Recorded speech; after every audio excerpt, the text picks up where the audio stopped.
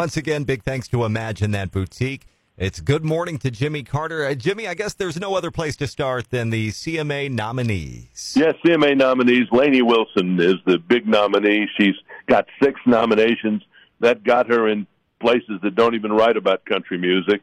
They mention that and say she was the big nominee, and that they move on to, whatever other story they're doing. But it gets her a tremendous amount of publicity that you could never pay for. Only 3 people have gotten 6 nominations their first time out. Glenn Campbell, Brad Paisley, Casey Musgraves. There you go. Yeah. So Lainey Wilson said she was speechless, and she deserves it. She's an ACM award winner. I hope she has a good night and may have a big night on November at ABC on the CMAs. Cody Johnson had 4 nominations. Those are important. It just shows that they've started to recognize him. He's been big for a couple of years, and particularly in Texas. But, now they're kind of, okay, he's getting some legitimacy by having those nominations. All this stuff is inside baseball. It's high school politics. It doesn't make a flip about anything, but it's just how the game is played. And, when in Rome, you got to do what the Romans do, and there it is. Now, the snubs, they're very unusual and confusing. Scotty McCreery is one of the nicest people you ever want to get to, but I think he's refused still to move to Nashville. I don't know that 100%, but I think that's right. And Damn Straight, maybe it was too easy using the word George Strait, to get a hit record. I don't know what they're thinking. Kane Brown, he's only gotten a nomination 1 time from the CMA, and that was for Famous Friends.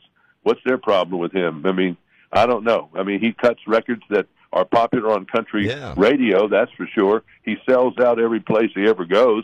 He does. I don't get it. I just don't understand. Walker Hayes, maybe he's a bit of a novelty act. Okay. Thomas Rhett, I don't know. That's a strange one. Now, I know why they're not doing Jelly Roll and Wendy Moten and Mickey Guyton and all that. They haven't proven themselves, to get an award. This isn't just a social promotion. You've got to usually do something to get these nominations, and those people have. So we shall see. But they also bump people up, like Blake Shelton hadn't been mentioned in the CMA Awards in a long time. He's going on tour this winter, February 16th through the 25th. I don't see St. Louis normally. He's playing only arenas. Right. So I'm not sure where you're going to drive to. Little Rock, Lincoln, Nebraska, I don't know if any of those places are really going to work. Little Rock, no, I don't think so. So I may have to catch him next time around. But at least he's out there doing it. 18 dates. He'll be on the Tonight Show tonight, the Opry on Saturday night.